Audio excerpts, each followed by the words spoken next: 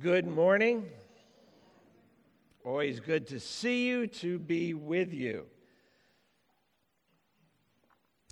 If you find that whether in this particular season or in an ongoing way that you struggle with weariness of soul, the passage we have before us today is one that is meant to minister to your heart. We are in the Old Testament book of Zechariah. We are in chapter 8. We're going to begin with verse 18 this morning, if you want to turn to that. The background of what's been happening in these two chapters of 7 and 8, which is kind of a transitional section in the middle of the book. God's people had come to the prophet with a question. We see in the beginning of chapter 7. Should I weep and abstain? It was a reference to their fasting, their habit of regularly fasting. Should I weep and abstain in the 5th month, as I have done for so many years? Their fasting came from the reality that through the sin and rebellion of their fathers, God had brought judgment to the nation. That judgment came through the empire of the Babylonians, whom God sent to conquer the land, destroy the city of Jerusalem, and carted away tens and tens of thousands of the people into the Babylonian Empire. And there for 70 years the people remained. And over their years in captivity with their homeland destroyed, they had established a series of feasts to mourn what had taken place. The different fasts each were connected with a particular event involved in the destruction of Jerusalem and of their nation. But now they have returned to the land. They are starting to rebuild their lives. They're rebuilding the city. And the question has come up, should we keep fasting as we have these many years? But we saw that God doesn't answer their question directly. First, God addresses how they thought about their own faithfulness to Him. We saw that a couple weeks ago in the beginning of chapter 7, where the Lord asked them, when you fasted and mourned for these 70 years, was it for me that you fasted?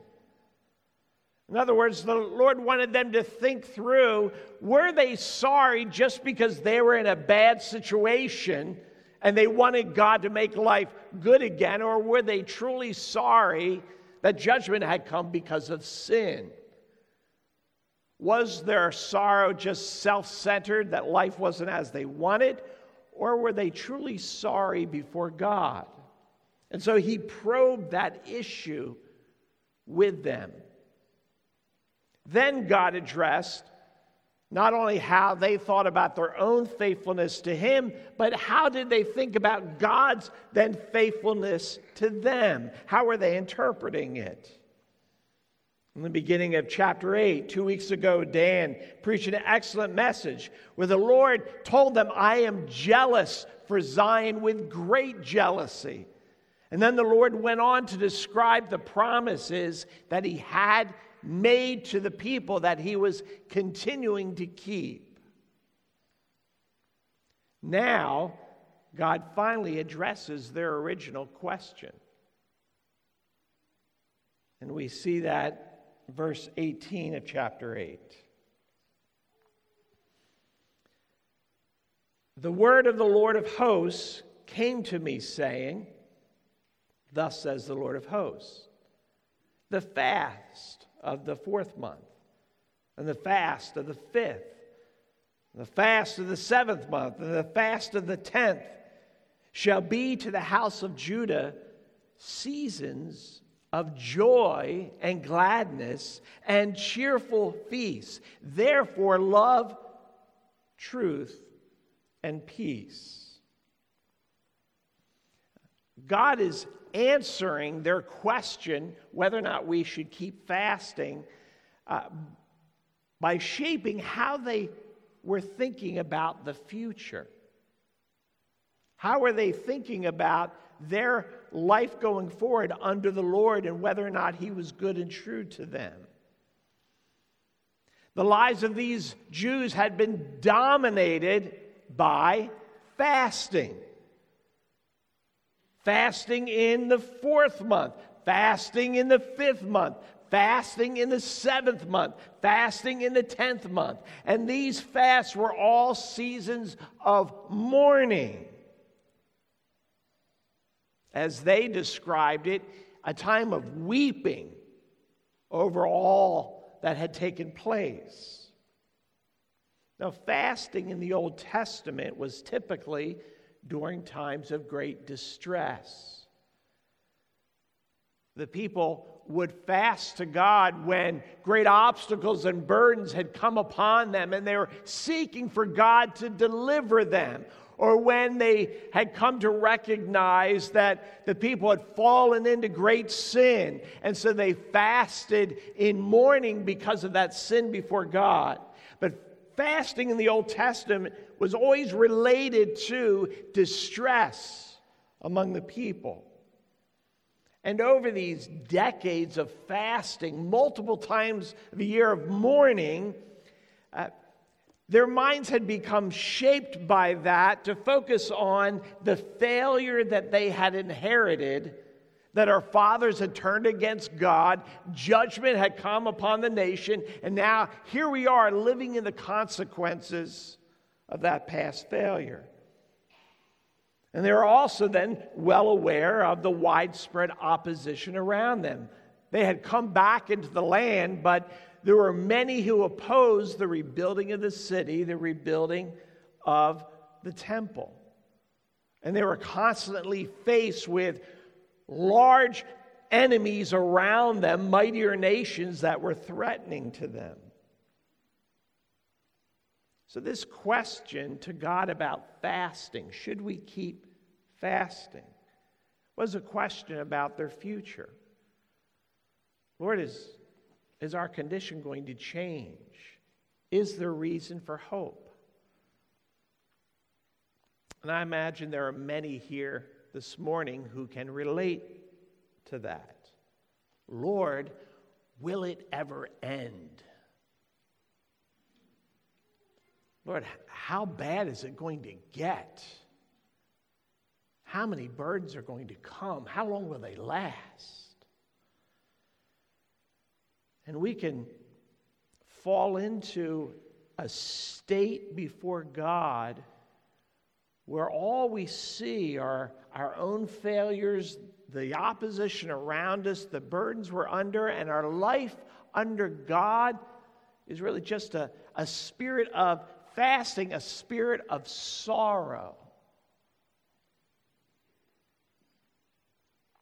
Well, God declares that He's going to change their fasting into feasting. Verse 19, He says, all these fasts that you have, they shall become seasons of joy and gladness and cheerful feasts.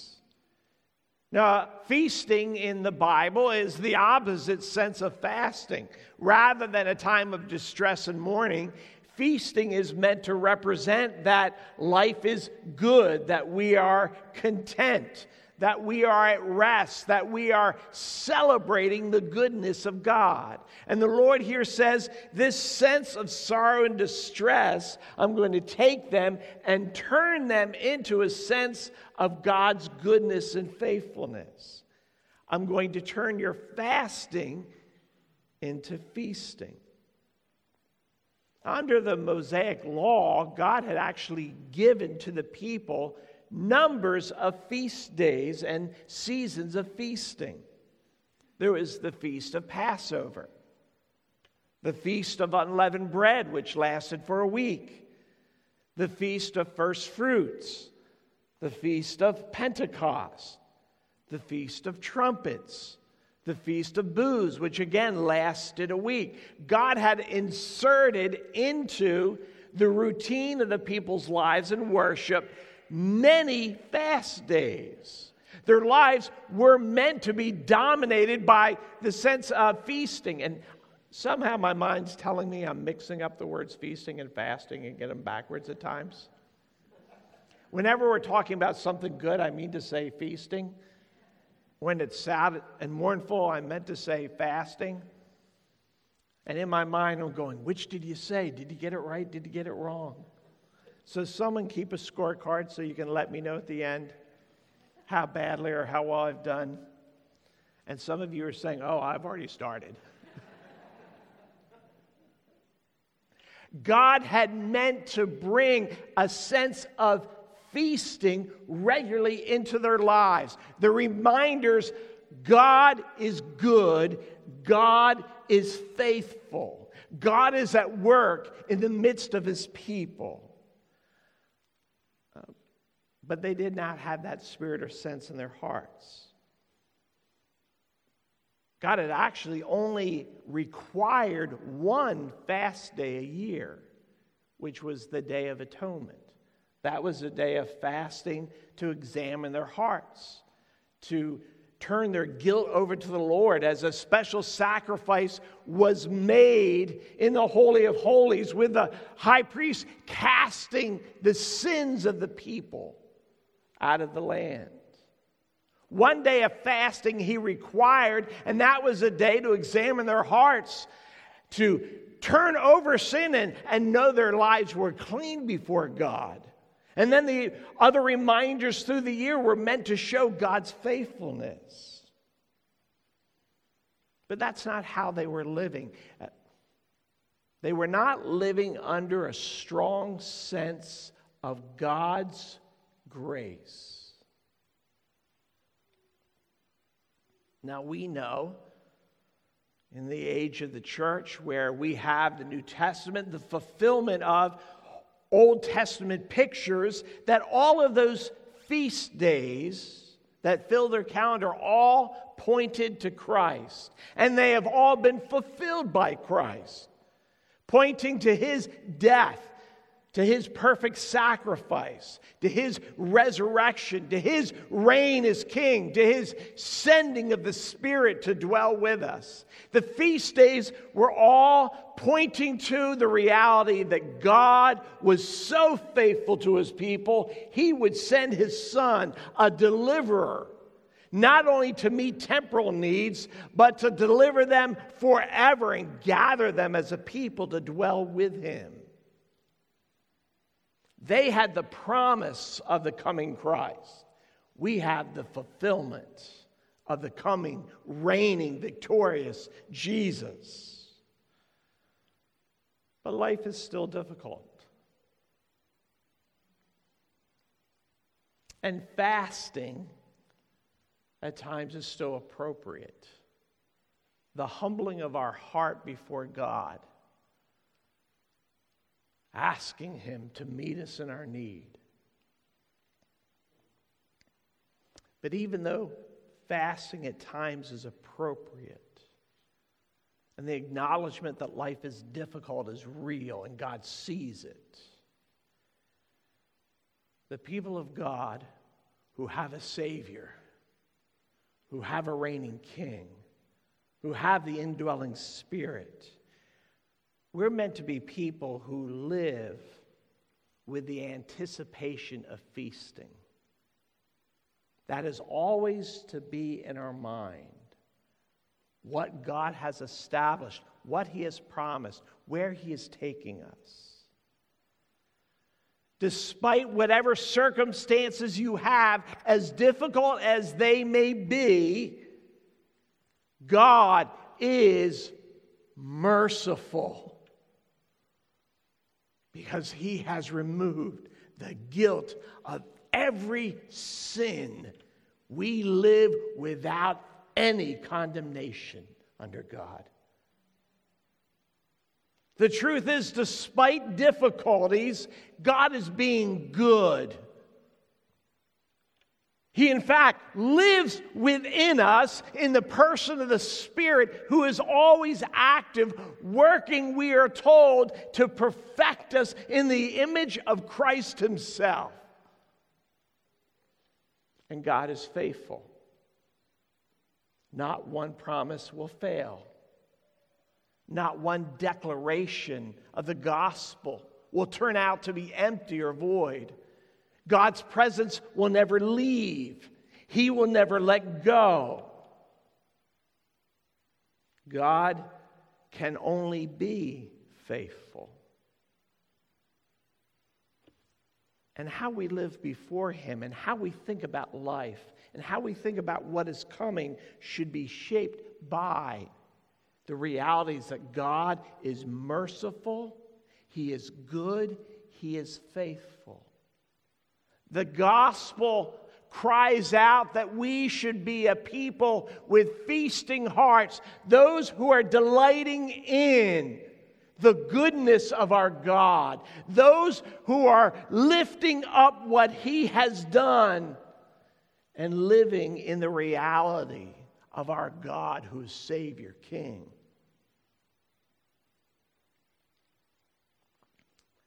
Verse 19 tells us that our thoughts of God's activity are meant to be sources of joy and gladness.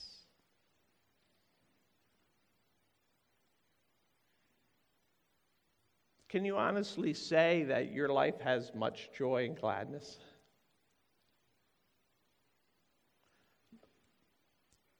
And another question is, the joy and gladness we do have, is it just based upon how smoothly our days are? That joy and gladness is based upon whether or not people treat me well today, whether I get done what I wanted, or the absence of problems. Is our joy and gladness that shallow? Or is our joy and gladness, is it deeply connected to the realities of the gospel, which don't change? We know what God has accomplished. And we know what Christ has coming. We know his promise. We know how life ends. We know how this world ends. We know what kingdom stands. We know who we will see the moment our eyes go from death into eternity. We know who will be there.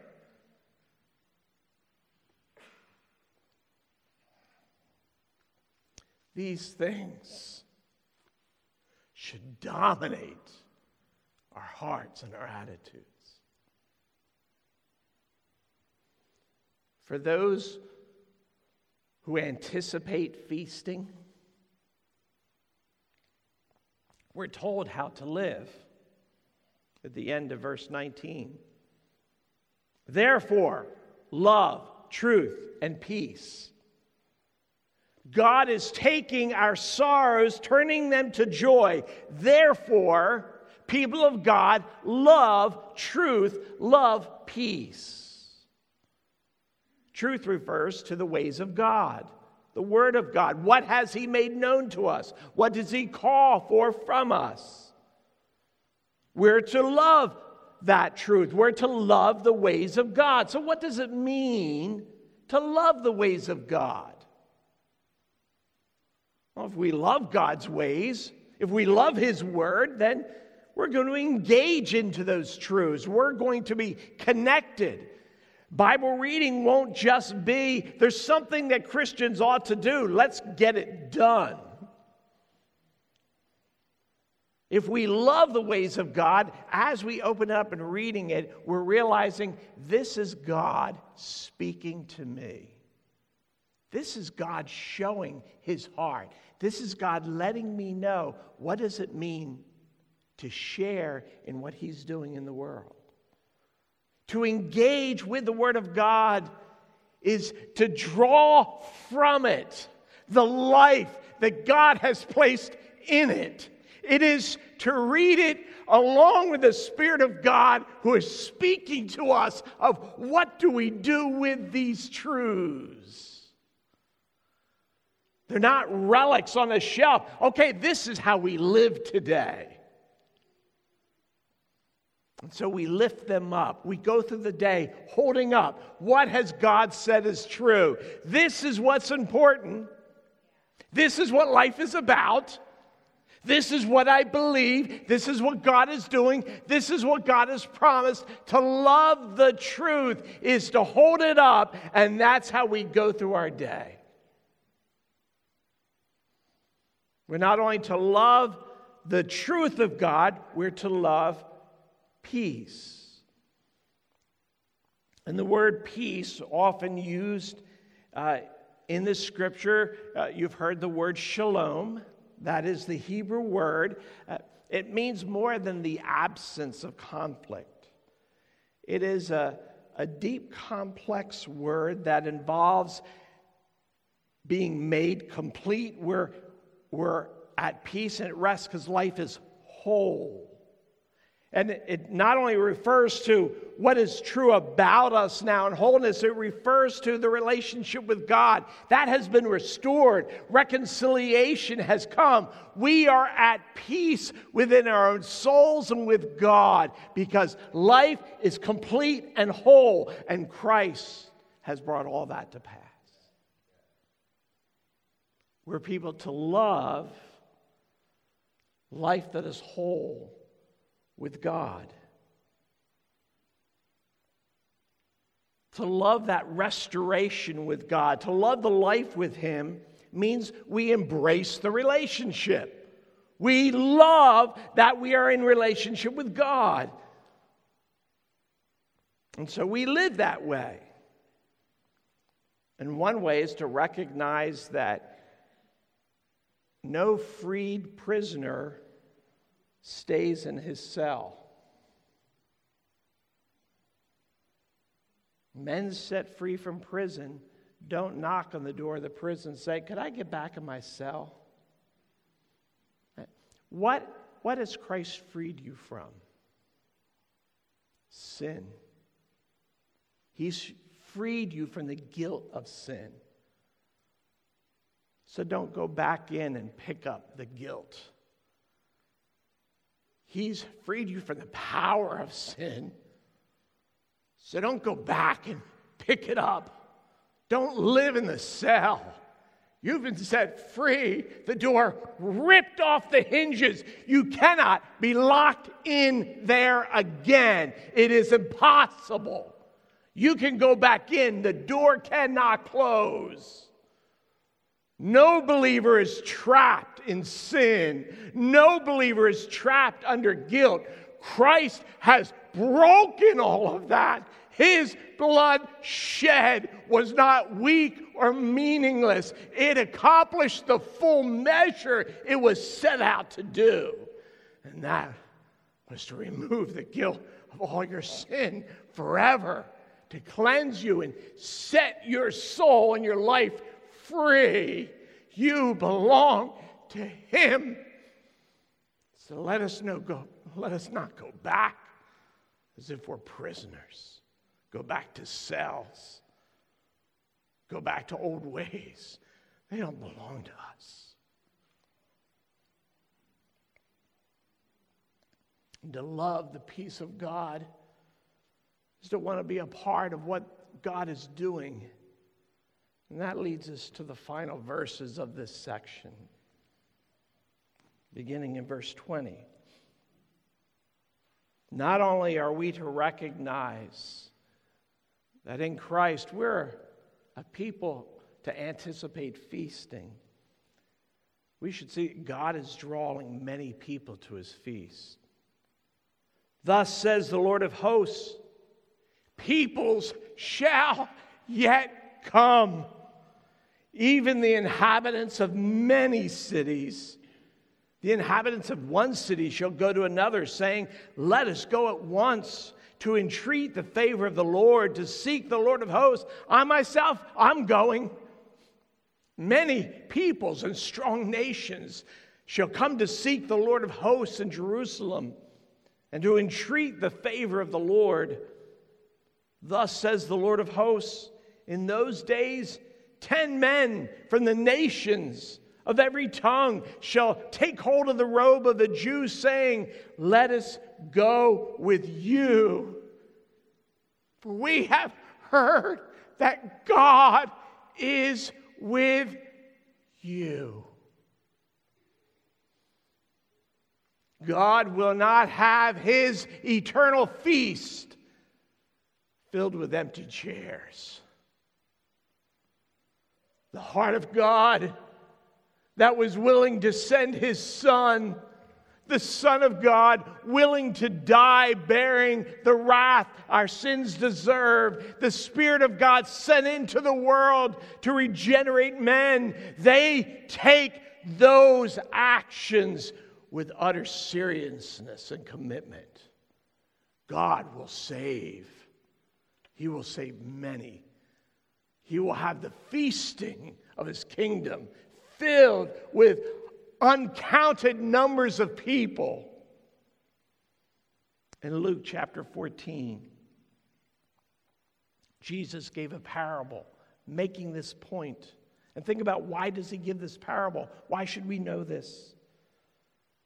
A man gave a great banquet, invited many. And at the time for the banquet, he sent his servants to say to those invited, come, everything's ready. But they all began to make excuses. Then the master of the house became angry and said to his servants, go quickly into the streets and lanes of the city. Bring in the poor, the crippled, the blind, the lame. The servant said, sir, what has been commanded has been done. Still there's room. The master said, go out to the highways, the hedges, and compel people to come in, that my house may be filled. Why does God want us to see this? There are people we're thinking, they'll never believe, they'll never come. But they will. Some that we think they'll never respond. They will. Some, maybe you've ceased praying for, you pray for without real earnestness because you don't believe they'll change. God is going to fill his house. God is going to save those we would think would never be saved. Some we think don't belong. Some we would feel uncomfortable that they would be saved. God is going to save.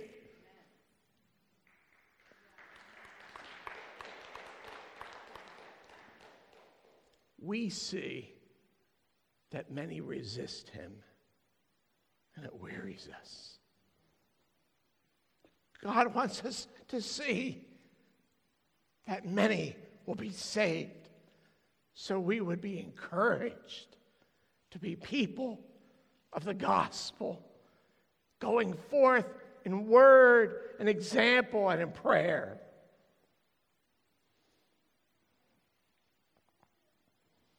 God is encouraging us in gospel work that tends to discourage us. And he tells us, verse 20, people shall come. So be bold. That's when I typed those words, it challenged my soul. That wasn't a statement that I'm saying, like me, be bold like me. This is God's word preaching to my soul, to our souls. Let us be bold.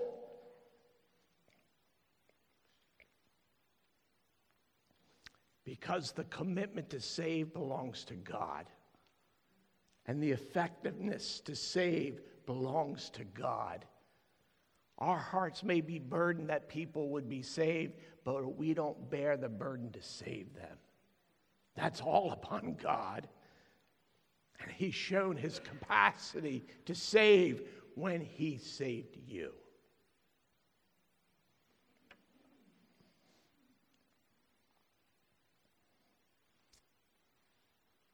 We, as pastors, we go through the book we're going to be preaching on months before, and we organize and we establish the breakdown of preaching texts. So we establish what we would preach, which sections, months and months ago. And yet when Dan preached on chapter 8 a couple weeks ago, the week before, I'm like, why did we divide off verses 18 to 23? Why didn't we just have him preach the whole chapter? It didn't seem to make sense looking back. Until we're in the middle of Missions Week, I realized here was the goodness of God. Knowing where we would be and what we were to be hearing all week. And he held off this section to come at the end of our Missions Week. Now, why would God do that? Because he's at work in our midst. Because he really does love you, and he really does plan to use you, and he wanted to speak to our souls when our souls were freshly faced with hearing the words of those out in mission challenging us to encourage us in this. This is God saying, I'm with you and I'm speaking to you. And so what are some thoughts as we close up about our part? First is that in Christ, life is always bigger than what we can see. Part of God's message to weary souls is to remind us of the meaningful way in which he's using your life. And there's something about seeing that God is using our life that lifts the heart even when troubles are around us. To know God is using us. Is that not precious to us, people of God? And what is happening in and around you is much bigger than you can see, because it is the work of God and nothing is bigger. So trust that God is wondrously at work right now in your life and circumstances, in your home, in your heart. Trust God by reminding yourself, lifting up the truths of him, lift up his commitment to you, see what's true of God, and know he is at work.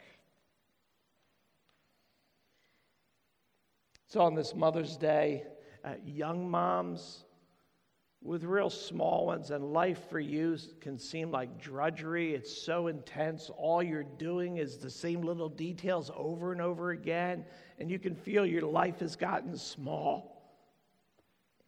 Life for you has not gotten small. Life for you has gotten narrow and focused on those precious ones that God will use you.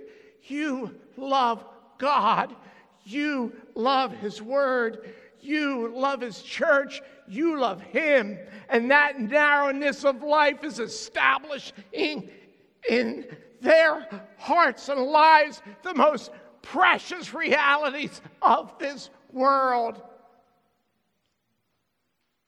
How wondrous is this season in the eyes of God. Or maybe you're a mom who's not just a grandmom, you're a great-grandmom. And perhaps it feels like life has passed by because you can't do all that you used to. And life feels small and narrow to you as well.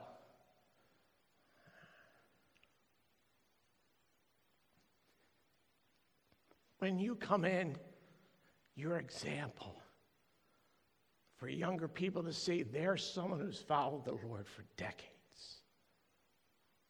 May we be like that.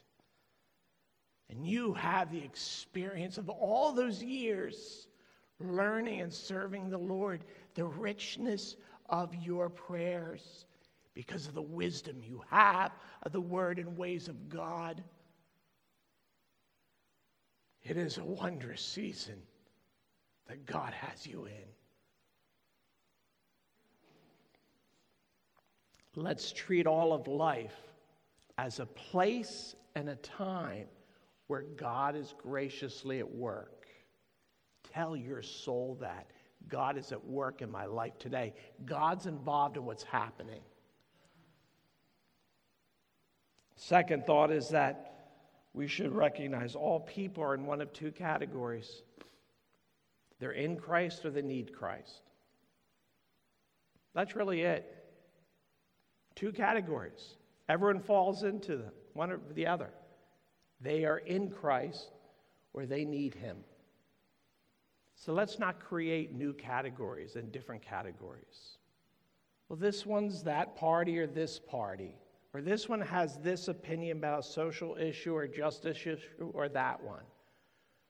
Or this is someone I can benefit from, or this is someone I don't like. Let's stop that. You don't find it in this book. You find none of those categories in this book. We find they need Christ or they're in Christ. And if we're looking at those other things, we are missing the work they need to be encouraged with the truths of the gospel or to be given the truths of the gospel. Let us set aside what the world picks up and gets caught up and is fighting with each other. We live for something different than that. Or we should.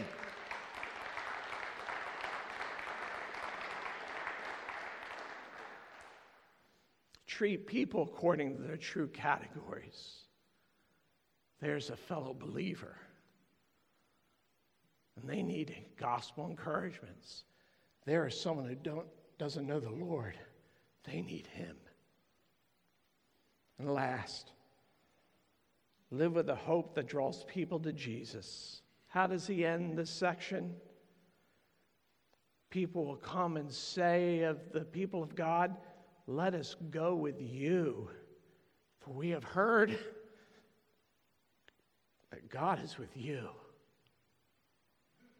So let us live so people can see God is with us.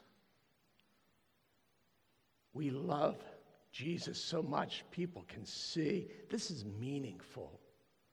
We love them so much they can see, wow, the Spirit of God is powerful in them.